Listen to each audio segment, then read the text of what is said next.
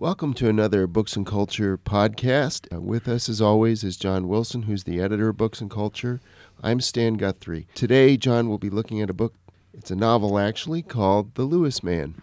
Yes, Stan, The Lewis Man by Peter May is the second book in a trilogy, and all three of the books in the trilogy have been published in the UK, and the third one, which is called The Chessmen, hasn't yet been published in the United States. The second one in the trilogy, the one we're talking about today, just came out here. And the first one, which is called The Black House, is also available in the U.S.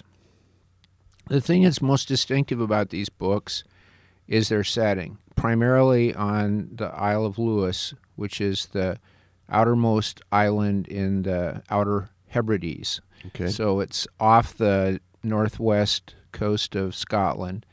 It's a very isolated, forbidding landscape, but also beautiful in its own way.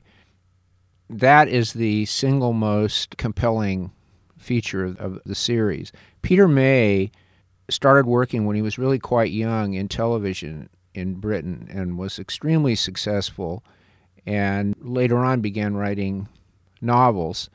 And the novels have some of the qualities of television or movies to them. Everything is heightened a bit, but he has a wonderful imagination. And I think that these books are very absorbing. And the second book you can read without having read the first one. I would advise that you quickly acquire a copy of The Black House and read it first, and then read The Lewis Man.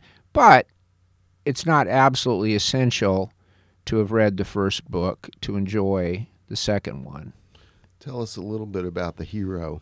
The hero is named Finn McLeod, and we learn, and here I'm not giving anything away, you know my horror of that, but at the very beginning of the first book, we learn that Finn's son, a little boy, has been killed in a hit and run. He's a police officer. He and his wife live in Scotland. Their son has been killed just very shortly before the action begins.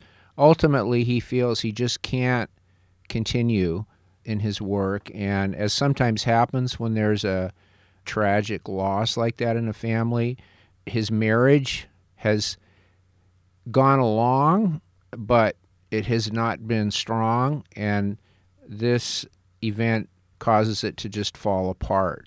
And so he and his wife have a civil parting. He leaves his job on the police force, and he returns to the Isle of Lewis, where he was born and where he grew up before he went away to the mainland for school and work, and where he has lived since. What happens in this book? Without giving too much away. Well, everything but the kitchen sink.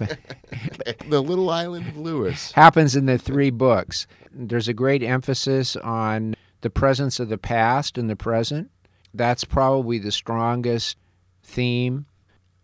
In the particular book, The Lewis Man, one thing that you're finding in a lot of fiction, when we were talking about Ruth Rendell's forthcoming novel, The Girl Next Door, recently I mentioned that there's a new kind of fiction that explores old age from the perspective of writers who are themselves, perhaps like Rendell, now in her 80s, yet still writing very well. It's not that no one had ever done that before, it's just that people are living longer and more writers are doing this. So it's something new.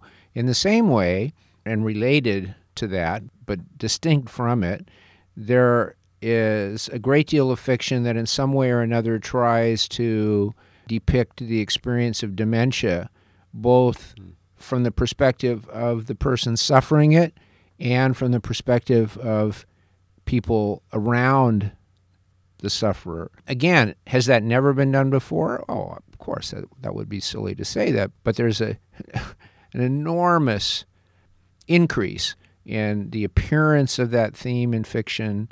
And in the second book, that's one important element